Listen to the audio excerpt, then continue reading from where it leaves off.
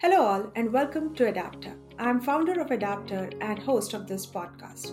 Today, we are going to do a Q&A with Monica Bajaj. Monica is currently VP of Engineering at Okta. She is a seasoned engineering leader with decades of industry experience building and scaling global diverse teams across both the consumer and enterprise space. She also recently served as a technology board member and chief compliance officer for Women in Localization, a global nonprofit organization focused on women mentorship and localization activities. In 2021, she won the Mentor of the Year award from the Women Tech Network. In 2020, she was selected as one of the top 60 women technical leaders to watch by the Girl Geek X community across Fortune 500 companies. She also is an active speaker and a blogger on the topics of diversity and leadership in workforce, including the upcoming generation. So let's get started. So, first of all, welcome to Adapt Up, Monica. I really want to say one thing before we get started. I always say this to people that somebody is living your future, and if you want to grow, you basically have to stop them or you have to, look up to them. And I personally feel that you are living my future. So, you have no idea how much I'm excited today to actually interview you. So, welcome and thank you for actually spending this time during the holiday times for me. Well, thank you, Swapna. And as I said, right, we all look upon each other, follow, our role models. And you have really touched my heart. Let's put it this way. Why don't we get started, Monica, with a little bit of background about yourself? In Mhm, particular, what we would like to know is when mhm. was that moment when you actually decided to step into management? Well, I would say it was an opportunity. And why I'm saying is it's an opportunity. I was an individual contributor, working as a developer, as a tech lead for many years. And then I got an opportunity to move into people management around, like, I would say, like almost 15 to 20, 15 to 18 years back. And I was debating, should I do it, should I not do it? And at that point in time, I realized, like, okay, let me just give it a try. It's like opportunity has landed.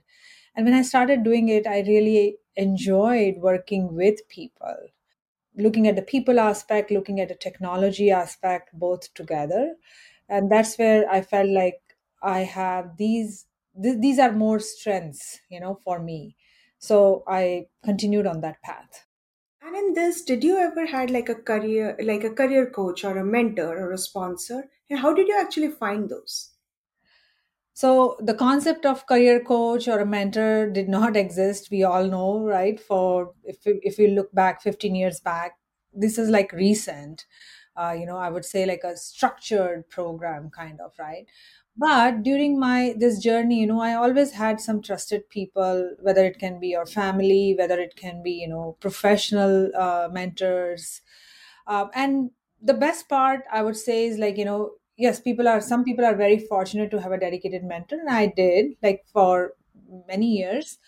But the best way, you do not need a mentor at all times. I feel it's important for you to understand, basically doing a reflection on yourself and understanding, hey, these are my strengths, these are my areas of opportunities. And when you are working with people, whether it is your person who is reporting into you, or the person above you, a person around you, you observe them very carefully and understand, like, and see, like, you can pick some really good nuggets during those conversations.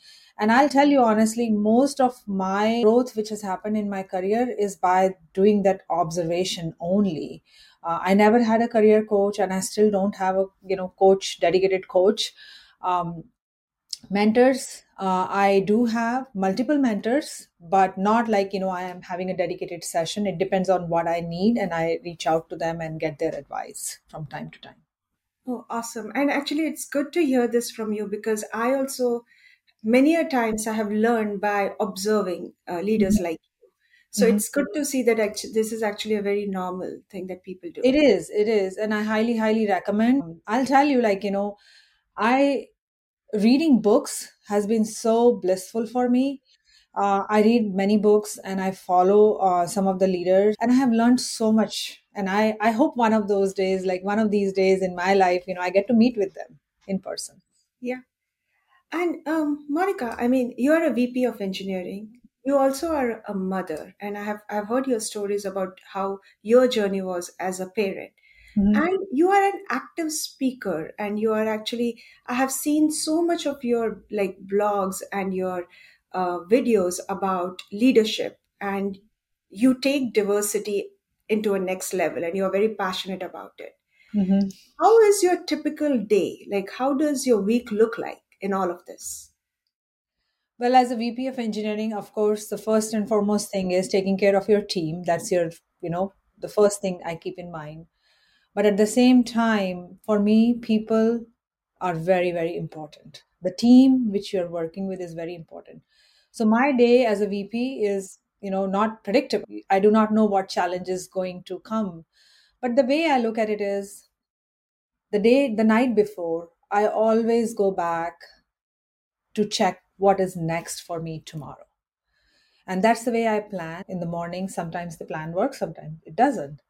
But one thing to remember is no matter where you are in your career, always be prepared. That's something which I learned more and more. I'm a scout mom as well. And in Boy Scouts, they tell always be prepared, right? No matter what.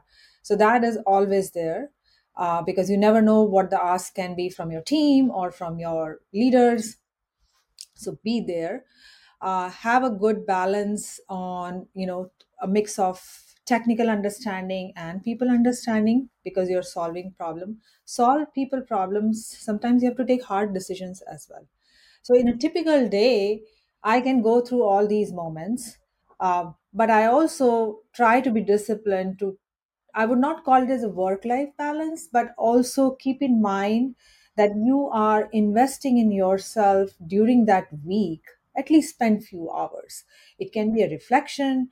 It can be something you are really passionate about and you want to do it. So typically, I carve out like few hours either later during the day after the work is all done, or basically on Friday, which is a little slow day, sometimes. And my teams are distributed, so sometimes I get that time at the end of the week for few hours. I would say like spend like two hours or so at the end of the day and see like, hey, how it is looking. Oh, cool. And how do you balance this with your personal life? Personal life, I mean, luckily, I would say like this question would have been hard to answer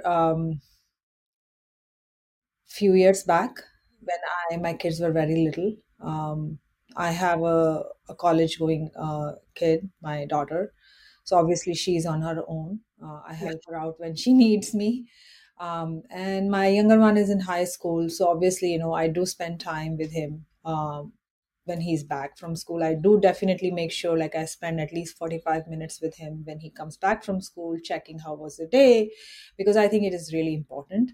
Uh, Not just as a mother, as a parent, you have to make sure like it's very easy to get engaged in just your work, and because you love it, right? And there is no end to it, and kids do watch it. So it's really important to have the right balance in being available for them, because they grow up so fast, and one day they will just go, and these moments um, will linger with them. So it's really important to have those. And there was a time in my life when my elder one was very little, and the nature of the job was like that. That was my first management gig, and I was spending almost 16 to 17 hours every day at work, balancing work and family, and my husband was supporting as well. But the bonding between myself as a mom and my daughter obviously was a little bit tight. I mean, in the sense like tight in a other way. um, and we were at a point, I was like, okay, I really need to stop this, because I really want to make sure that I'm spending time with her. And but you learn from that mistake and say like, okay, you need to carve out like Yeah. some time. So I'll give you one tip. What I have done is I have put in my calendar, because my life lives on my calendar. I have put in my calendar like take a break for 45 minutes, right? Go and Yeah. talk, take kids are here. So that reminds me to get up from my from my office and go downstairs and spend some time. And Yeah, thank God, remote working has been a blessing as well in this case, I would say. yeah, yeah. Thank you, Monica, for sharing that piece with us. I would also like to understand what was the biggest challenge that you had in your career, you would say. um the biggest challenge, wow, that's a we had I would say, like, not from a career perspective, I would say I had a biggest challenge, but I had challenge where, and that's the reason, I'm very passionate about this thing, because when you face challenges in your life, you don't want those challenges in other people's lives. So you want to make that impact. The biggest challenge I had was when I was questioned, being as a woman leader, that how can a woman of color be a women leader. And this is several years back.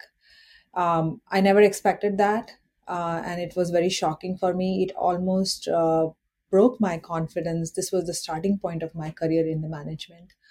But I would say, like, it was hard for me to assemble myself, I can tell you that. And with the support of people around me, I was able to build that confidence back, and learned quite a bit from that lesson, that you will always have people around you who will not believe in you, but it is you will always also have people who will be believing in you. So lean on to those people, and also make sure that you know who you are, right? So believing in yourself is super super important. A lot of times, we underestimate our capability, and that incident taught me a lot, I would say. Oh, Yeah. wow. And Monica, you also mentioned that the challenges that you faced, you don't want others to face it.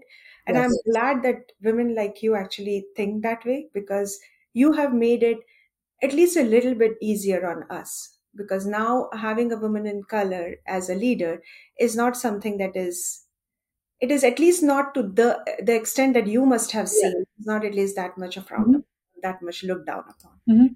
Thank you for actually making this journey for us. Thank you. So, and this is more of a question I had for myself, and I'm being a Mhm. little selfish here. Mhm. How does onboarding looks like for leaders like you? Like, if tomorrow you have to move to, and hypothetically, you have to move to a different company as a VP, how Mhm. that onboarding will look like? I mean, different levels have different onboarding. But as a VP, I when I onboarded at Okta, the first and foremost is understanding, your the people around you. So connecting with them. The more connection you build, you also get to know them, and they also get to know you. So your peers, your stakeholders, your team. So spend a lot of time in getting to know them, and during those conversations, definitely understand, how you can help them, and they can, how you can get help from them, and how you can help them. Of course, you don't have all the answers because you are onboarding, but getting to know those touch points is very very important. And when you get those touch points, you learn a lot. You build those relationships, because higher up you go, relationships matter a lot. You will not be actually doing the groundwork, but how you are going to make it easier for your team in terms of articulating that piece of work is really really important. Also, as you are onboarding, do understand the complexities as well, because a lot of times, as a leader, and especially being an engineer at heart, which never dies, you get into, there is always a tendency of getting into too much depth. So lean on to your directs as well to bring you up to speed. Asking the right set of questions is really really important.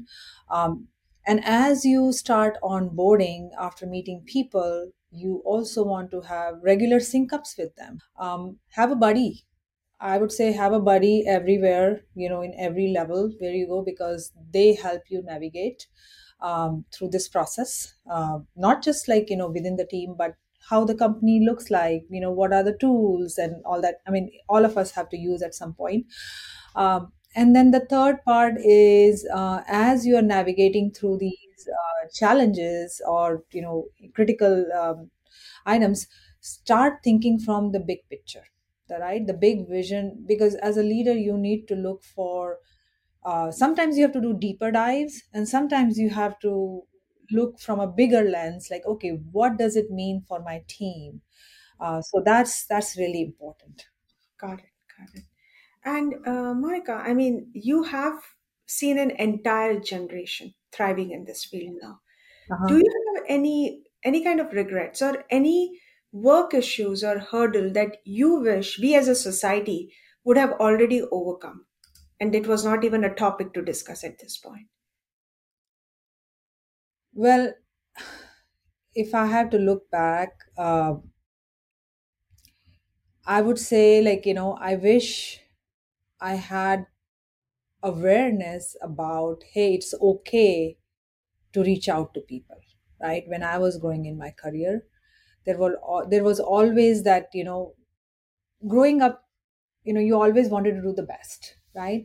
And when you are not performing the best, where you basically having your own bar, I'm not talking about, what people are saying, but having your own bar is really important. And I have this till today, and sometimes I beat myself for that too, which is not a good idea, but that's the way it is, right? So when you are not meeting your bar, rather than trying to solve it yourself, I wish I had that opportunity, or I thought about it, like, hey, it's okay to lean on to other people who know this, how to do it.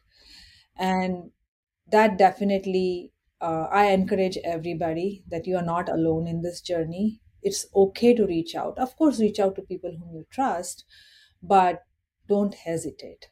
So that's the way I'm looking at it right now. Got it. And you think that this is still a hurdle for us and people are still not reaching out? I think it depends on individuals. So the way to do is like having gone through this process, whenever somebody talks to me, I always tell them, you are not alone, right? You don't have to solve this problem by yourself. Yeah, totally. Yeah. And what would be that advice you will give to your future self? One thing is really, really important for me is to remember that if you want to be a champion, compete. And if you want to be a great champion, compete with the best, right? But if you want to be the greatest champion, compete with yourself. So if I'm getting better from yesterday, I feel like I've done my part. So that should be our goal, because it's a never ending game. I'll tell you, like, the more you look around, like, oh, someone is doing better than yourself, you will always be unhappy. Oh, wow. Actually, that's a really good tip for me, myself. Yeah, it Thank makes you. your life easy. I'll tell Yeah, you, it makes your life easy. And those incremental, like, baby steps motivate you further to do better, I would say. yeah, true. Uh, I'm going to switch the topic a little bit and talk about imposter syndrome. Mhm. Before we even start talking about it, do you have it, Monica? Oh, of course. If someone says that they don't have imposter syndrome, then I think they are gurus, I would say. I do have my own imposter syndromes. And how do you navigate it then? The best way to navigate is, first step is being aware about it. And then not just beating on itself, but first is awareness. The second thing is making it as your goal um, to get out of that. And you can have imposter syndrome for multiple things, I would say. uh, but pick one or two goals every, whatever you want, like every quarter, every 6 months, and work on it. Don't like work on everything, because you will not be able to resolve everything. I'll tell you, like, we are talking today, 2.5 years back, before pandemic had hit. I mean, that I write a lot, and that was my forte. That is still I want to write more and more, and I never wanted to do podcasts or video or audio. That was like, I would say, not outside my comfort, but I felt like I'm not ready, right? That's the imposter syndrome I had, and I'm going to express my views through my writings. That was my goal. And I continued, and my readers used to ping me, like, hey, when are you writing the next one? So that kept me motivating and revalidating what I'm doing. But then at one point in pandemic, I got an invite and say, hey, we would like you to do keynote. And I'm like, forget about it, right? I don't even do podcasts or anything, or, this is not possible. And they were just pushing me. I'm like, okay, let me give it a try. And that was like a moment where, when I heard my recording back, and I was like, okay, not that bad. I can do a little better next time, but this is opening the doors. And in last 2.5 years, I've done so many speaking events, which were, and I have done in-person um, events as well. And it has been like a moment that, okay, yes, it can be done. So that was just my one goal, that I'm going to get myself out of this comfort zone, and or an imposter syndrome for myself, and it has really paid well. Oh, wow. And Monica, to be very honest with you, and the reason why I usually, most of the time, I say this to you also, that I aspire to be you, is because you have grown in your career, and you Mhm. also show a little bit of your vulnerability, which resonate with me. So that is, and for a leader who is like right now a VP and is doing so much, it is so hard. I can feel that, because I personally never tried to show my vulnerability, but you have shown me a different mirror, a different picture. And because Uh, you're out there, you talk about your pain points and you're growing in your career. So that's something that I want to be in my future. well, it's really important. It's like, how to put it this way, when people invest in stocks, everybody talks about, like, hey, I really made so much money. Nobody talks about how much they lost. So Yes. when you because the real learning is when you fail, right? The real learning happens then. And the point of showing my vulnerability, or showing our vulnerability stories, is not to show your grit, but more around, like, hey, this happened, these failures I had gone through. Yeah. Hopefully nobody else goes through it, and there is a way to come out of it. Yes, we will have other failures which will teach us. And the other thing is, like, I always feel like, we all come from different backgrounds, different learning, different career growth as well. And if I can do it, you can do it, right? So it's nothing like which is impossible. So that's really important. And if you find those people in your journey, definitely keep in touch with them, I would say. Yeah, totally.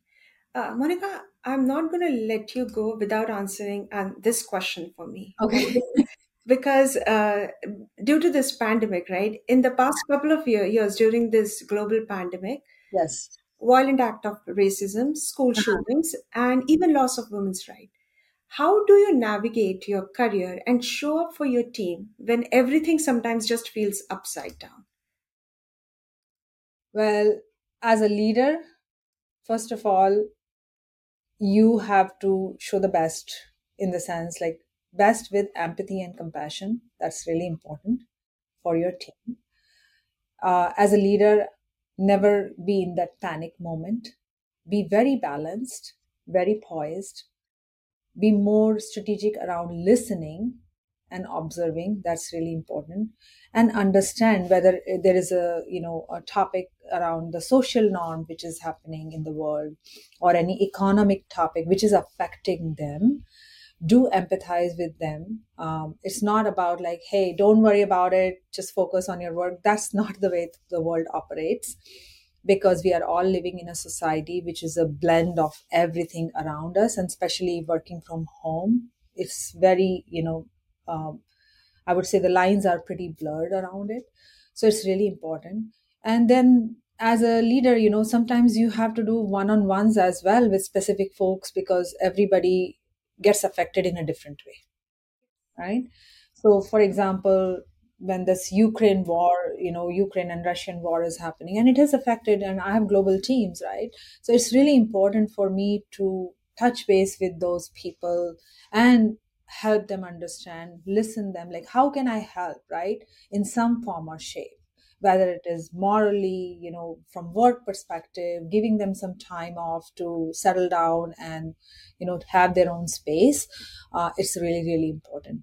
So being aware and being there for them, right, as a leader is really, really important, because I think that matters the most. They are not asking for anything else, but they are just asking for your support and empathizing with them.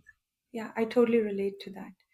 Yeah. Uh, Thanks a lot, Monica, for joining us for the in this podcast. Oh, thank you so much, Yeah, Swapna. thank you so much for all your insights. I am so honored actually that you are part of our podcast community now. Oh, thank you. Thank you so much, Swapna. And I'm glad our paths connected. I know it has been a long time Yeah, we have been talking, but thank you so much for this opportunity. thanks a It was lot. a pleasure.